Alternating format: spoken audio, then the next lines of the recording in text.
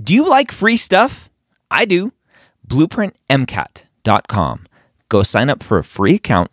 Get access to Blueprint MCAT's diagnostic, Blueprint MCAT's full-length 1, Blueprint MCAT's amazing brand new spaced repetition platform with over 1,600 flashcards already made for you, as well as their amazing study planner tool. Schedule out the content so you know if you are on track to take the MCAT when you need to.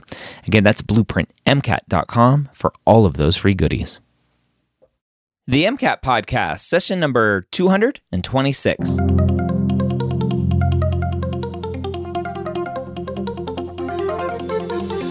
A collaboration between the medical school headquarters and Blueprint MCAT. The MCAT Podcast is free MCAT prep to help you understand the MCAT, teach you how to break down questions, and give you the skills and confidence to get the score you want on your MCAT test day. Learn more about Blueprint MCAT at blueprintprep.com/MCAT. Welcome to the MCAT Podcast. My name is Dr. Ryan Gray, your host here every week. As always, I'm joined by an amazing member of the Blueprint Live Online MCAT course instructor crew. This week, we're continuing with Adam, breaking down full-length 1, Biochem, discrete section. One of the discretes in that section. We're going to break those down for you here on the MCAT Podcast. If you haven't checked out the new live online course from Blueprint MCAT, you should go do that. We had a great conversation last week with Hunter all about MCAT self-study or prep course, and really helping you decide what you should do and what is right for you. Not everyone needs a course. And at the end of the day, the ultimate decision is yours to figure out what you need for your personal likings and not likings or whatever that is. So go check out last week's MCAT Podcast if you haven't done that yet. That's MCAT Podcast session number 225. Again, this week we're jumping into full-length 1, Biochem, our first discrete, or our last actually discrete passage here for Biochem. Adam back for another MCAT Podcast. We're done with passages for Biochem. Moving on to discretes. Thankful. Last week's episode, I did well with the discretes. So hopefully, we continue that trend. Highly doubtful, but I'm hopeful. I'm hopeful that we continue that trend. So, from a mindset, again, I love talking about mindset with all the different instructors from Blueprint Live Online. From a mindset standpoint, you finish a passage. Are you taking that 3-second kumbaya break? What are you doing knowing that your next path is into discretes? Yeah, so sort of the difference between going from either passage to passage or discrete to passage is that you don't have to worry about moving like efficiently through a pretty dense passage. So with discretes, I still do take my kumbaya, but it's not as much prepare for what is coming as much as it is don't worry about what just happened. Like maybe the passage didn't go great. So I'm still taking my kumbaya, but it's less preparatory and more, sort of keeping my mindset steady and making sure that I'm not worried about like anything that went wrong so far. Nice. All right. So let's go ahead and jump in to our discretes here. I'll start for fun with Question 57, which of the following do not have proteins with a nuclear localization signal? And immediately I kind of sigh and I'm sad because it's a Roman numeral question. Roman numeral 1, E. coli. Roman numeral 2, Homo sapiens. Roman numeral 3, fungi. And Roman numeral 4, archaea. No idea what that is, but so which of the following do not have proteins with a nuclear localization signal? So what's up with Homo sapiens here? Obviously, answer choice 2, if you're watching this, is not in any of the answer choices. So apparently they do have proteins with nuclear localization rates. Screw you, test writer, for like throwing in this random thing. So E. coli Answer choice A. One of the strategies I've learned over the period, and let me know if you kind of agree with this, is just for Roman numerals, which answer choice shows up most commonly? Start there. And E. coli, answer choice 1, is the most common. Yep. So if it does not have proteins with a nuclear localization signal, then it has to be answer choice B. But if it does, then we have to go through the rest. Well, actually, the important thing there is that since this is a not question, if it does have proteins with nuclear localization, that's what we would be able to say is answer option B, because this is sort of like a negation question here. Like you're saying, so it's only answer option or Roman numeral 1 is only going to show up if it does not have proteins with that signal.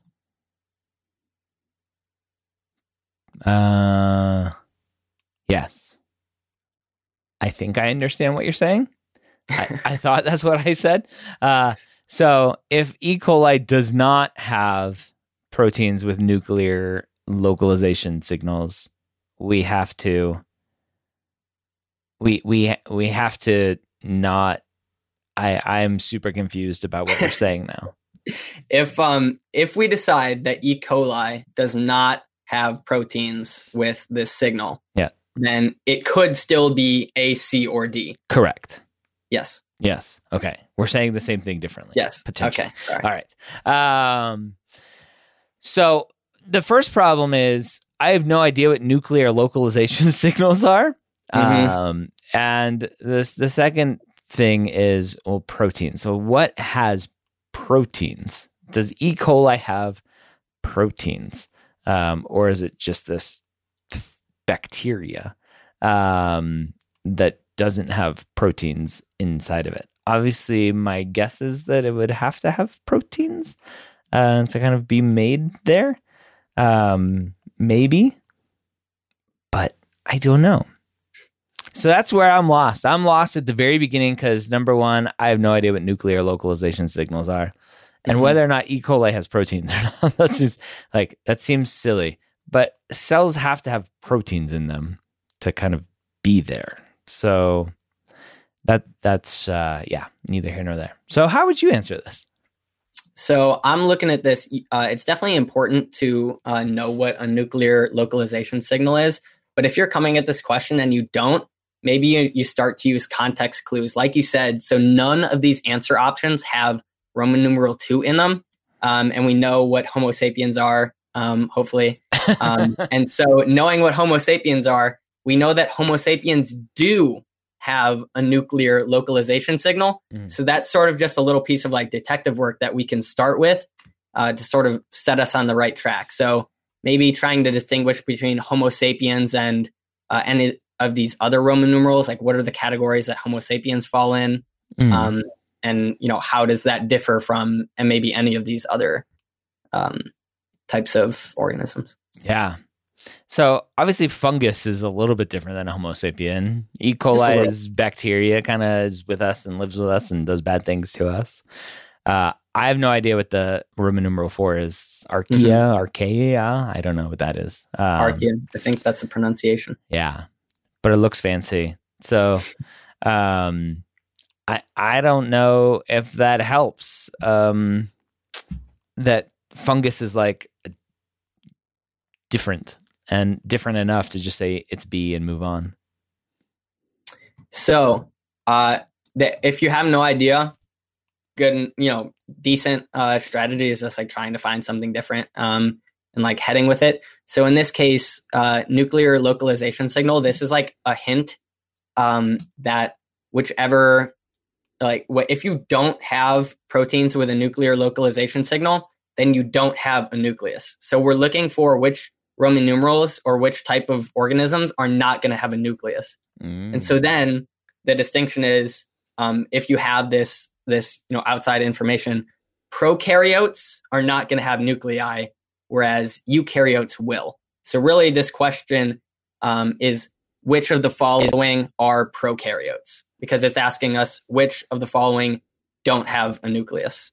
And so from there, this is just recognition. We're saying which ones are prokaryotes, aka which don't have a nuclei. E. coli, I know, is a bacteria, so that's a prokaryote. Okay, so 1 has to be in my answer. Homo sapiens, that's a eukaryote. Okay, I shouldn't see 2. Fungi, that's, even though it is quite a bit different from Homo sapiens, they are also eukaryotes. So fungi are also going to have nuclei. So we shouldn't see answer option 3 in there. And then archaea, also a prokaryote. And so not having a nucleus. So we should see 4. And so we look into our answer options. We see only C has 1 and 4 only. And so we know it's C. And I should have gone to Old Faithful, when in doubt, choose C and move on. And I would have been right, darn it. Definitely. So often. It's funny. My brain just being so far removed from this, and it's good to remember this. My brain almost never goes back to prokaryote, eukaryote in these questions. And it comes up so much that it's such a, like, if a student just took a split second to go, is there a prokaryote, eukaryote difference here? And if there is, then, that's probably, I'm going down the right path. And I just always forget to go there. Yeah. So. Yeah, it can be so foreign because, especially if you're so removed from sort of just this like nitty gritty content stuff, remembering how we, divide organisms at like sort of like a basic level, like prokaryote, eukaryote type stuff. It can be hard to remember to go down that path. But so I definitely sympathize with you there. Yeah. All right. Go and read 58 for us here. All right. While the blood is buffered primarily through the equilibrium between carbon dioxide and carbonic acid coupled with hemoglobin, the blood may also be buffered through other plasma proteins. Which of the following is true? A shift in the pH can alter the tertiary and quaternary structure of the protein, allowing it to buffer the pH by precipitating out of plasma in response to pH shifts. B, the amino acid residues that make up the protein may act as Bronsted acids or bases, reducing shifts in pH. C, plasma-soluble proteins have enzymatic function, allowing them to sequester hydronium ions from the blood inside membrane-bound organelles in the podocytes lining the capillaries. lot of terms in that one. D, in the presence of altered pH, any plasma-soluble proteins will undergo either acid or base catalyzed cleavage, thus depleting the acid or base, causing the disruption to blood pH. Wow. So answer choice C just seems overly complicated. Like you're just trying to get too fancy with me. You're trying to confuse me. So just for that reason alone, I'm gonna hope that that's just a question writer trick. Right, the podocytes getting super specific. It's only in the podocytes that this is happening. I'm like, oh, okay, I don't know. Bronsted acids, I don't remember what those are. Answer choice A, a shift in the pH can alter tertiary quaternary structures of the proteins. Like, is that true? Like, I don't know. The structures of a protein seems like it's really important. If you're altering the structures of the proteins, like that seems like it's pretty significant, which seems like it's a little too far, but I could be thinking about that wrong. I like answer choice D because like we have all of these proteins and amino acids and which make up the proteins, and we can, are they basic, are they acidic, and like it sounds like it's like, yeah, that's what it's for, let's do it. So I like D just for that. All right, answer option D. All right, so this is a pretty hefty question here. There are like a lot of terms. I like the fact that you eliminated C. Definitely this is like super specific, and not only is it super specific, it's actually not true. It's factually false. Like this is not this is not what occurs. But let's go through these answer options one by one now. We've eliminated C based on the fact that it's overly complicated, as well as the fact that it's just false. But a shift in the pH, looking at answer option A, a shift in the pH can alter the tertiary or quaternary structure of the protein. Okay, that sounds right to me so far. allowing it to buffer the pH by precipitating out of plasma. Okay, so this part seems wrong to me. So while changes in pH can denature proteins, the reason A is wrong is because it references precipitating out of the plasma. That's not true. That's not what happens with alters in pH. Although pH can denature protein and change the tertiary and quaternary structure. So this first component is correct. The second component about precipitating out of the plasma. Yeah. I don't want precipitates in my blood vessels. No, you don't. That's true. That's very true. That seems weird. Yeah. All right. Answer option B. The amino acid residues that make up the protein may act as Bronsted acids or bases, reducing shifts in pH. Okay, so this seems definitely reasonable to me because we know that amino acid residues, there are both basic and basic and acidic side chain groups, aspartic acid or like arginine, histidine, things like that. So we know that side chains could act as Bronsted acids or bases. So this seems, pretty reasonable to me. Gonna stick that one in my back pocket though. We eliminated C for its overcomplication and the fact that it's just not true. And then answer option D, in the presence of altered pH, any plasma-soluble proteins will undergo either acid or base catalyzed cleavage, thus depleting the acid or base, causing the disruption to blood pH.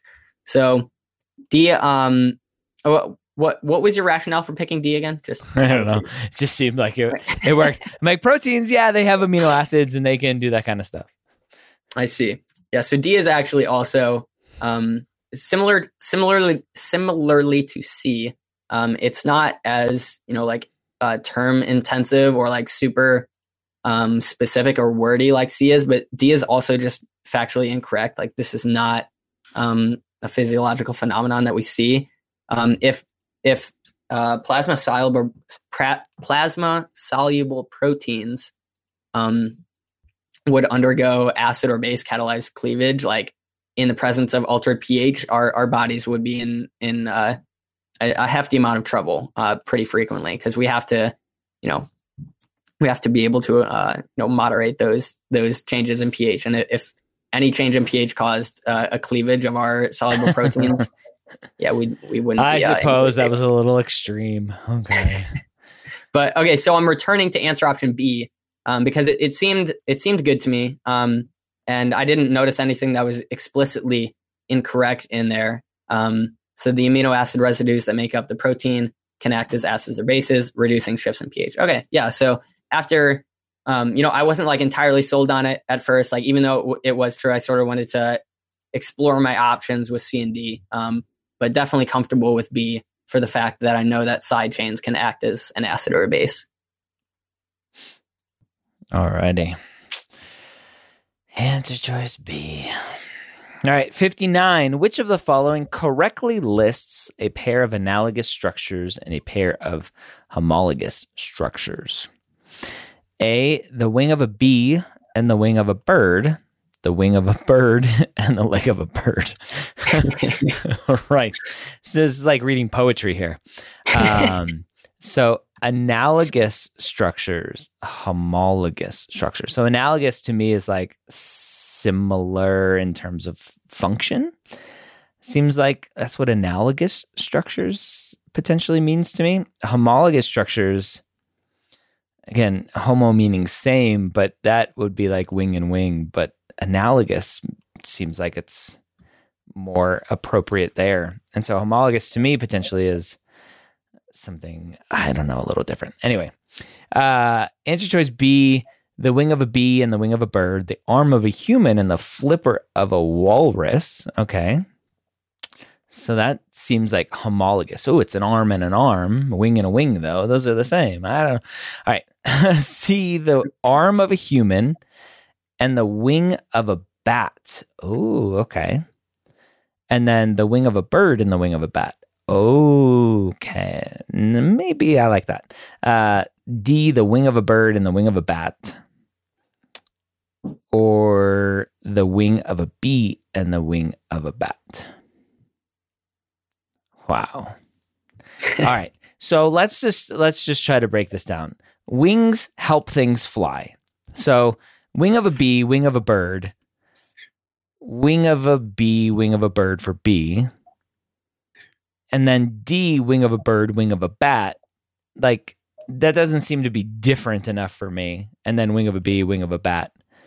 Those doesn't seem to be different enough for me to like make me guess analogous versus homologous. What's the difference between a wing of a bird and a wing of a bat versus a wing of a bee and a wing of a bat? Well, one is a mammal and one is a insect, but that's still wings, so they still help things fly. Although the wing of a bat is more of an arm. Oh man, this is really hard. I like C just because the wing of a bat's similar to an arm with a thing, and then wing and wing of a bird and a bat. I like C just for that. But this seemed like it's making a fool of myself much more than it needs to be. Yeah, so this question is very much so like, just do you know what an analogous structure and do you know what a homologous structure is? You were pretty spot on with, your sort of like analysis or sort of your logic to try to get to what an analogous structure was. So analogous structures are, best way to phrase it, structures, they evolved independently, but they have similar functions. So just like you recognize like the wing of a bee and the wing of a bird, they evolved independently. They have different evolutionary histories, but those wings serve the same purpose, flight. So for that reason, a lot of these in here are analogous structures. So the wing of a bee and the wing of a bird, that's analogous. And then that last answer option, the wing of a bird and the wing of a bat, that's also analogous. So D is wrong because both of those options are analogous. Yep. Just like you recognize, like they were too similar to sort of be like a comparison. Yep. So I like that you threw out D just sort of based on your reasoning between the answers, and that these seem too similar to be like analogous versus homologous. Mm-hmm. Homologous, on the other hand, are structures that have a similar evolutionary history, but might now have different functions. So whereas analogous evolved differently and sort of the function is the same, homologous is similar evolutionary history and now possibly branching out into different functions. And so we're looking in this second component, we're looking for something that evolved similarly but might be serving different functions here. So the wing of a bird and the leg of a bird, no, those probably, why would those don't have like similar evolutionary histories? They're not even necessarily the same like structure, so to speak. Yep. The arm of a human and the flipper of a walrus. All right, that sounds reasonable. These are both mammals. Even though they're serving different functions, they're the same like anatomical like location. It doesn't serve a different function when I'm in the water. I'm swimming with my arms and they're swimming with their flippers. All right. Well, if you have, all right, I suppose so. If you're a strong swimmer, I struggle in the water. No, not actually. All right. So the arm of a human and the flipper of a walrus, seems like this could be what we're looking for. Seems like, they evolved similarly. They're both mammals, but they certainly look a little different. Might serve generally different functions, unless you're, I guess, I don't know, swimming in the ocean or something like that. The wing of a bird and the wing of a bat, just like we talked about, this is analogous. And then answer option D, the wing of a bee and the wing of a bat, that's also analogous. So for those reasons, we're eliminating C and D because that second answer, or the second portion of that answer, represents what an analogous structure is rather than homologous. Mm-hmm. So really, it's just between A and the second portion of A and B, trying to realize which one or which of these have similar evolutionary histories, but possibly now different functions. And so for that reason, I go with B because, even though they evolved separate, or they evolved to have different functions now, again, unless you're swimming, I guess, the arm of a human and the flipper of a walrus do have a very similar evolutionary history because they're both mammals. Oh, wait, so I'm confused. I got this one right, didn't I? Did you pick B? I think so. I don't know. I forget. Oh, maybe I picked C. I don't know. I like B though. Yeah. Maybe I pick C. Oh well, I pick C. C and move on as the story goes. The old adage says, "See and move on." Yes. Wow. All right. It's a brutal end to biochem. Trying to think about analogous versus homologous, like one random piece of knowledge that we learned at some point in biology or evolutionary, whatever class that was in. Yeah, it just goes to show they can really, especially on the discrete section, they can throw in a question that is just out of left field, right? Analogous and homologous structures. You got to be ready for everything. All right, there you have it. Again, Biochem Discretes, the finishing up Biochem for full length 1, which remember you can get for free at blueprintmcat.com. Don't forget to go check out their new flashcards over at mcatflashcards.com. Free flashcards that you can get on Quizlet by signing up over at mcatflashcards.com. Hope you have a great week. We'll see you next time where we get an introduction to Paul. Very different mindset into the MCAT world with Paul next week in session 227 of the MCAT podcast. Have a great week. We'll see you next time here on the MCAT podcast.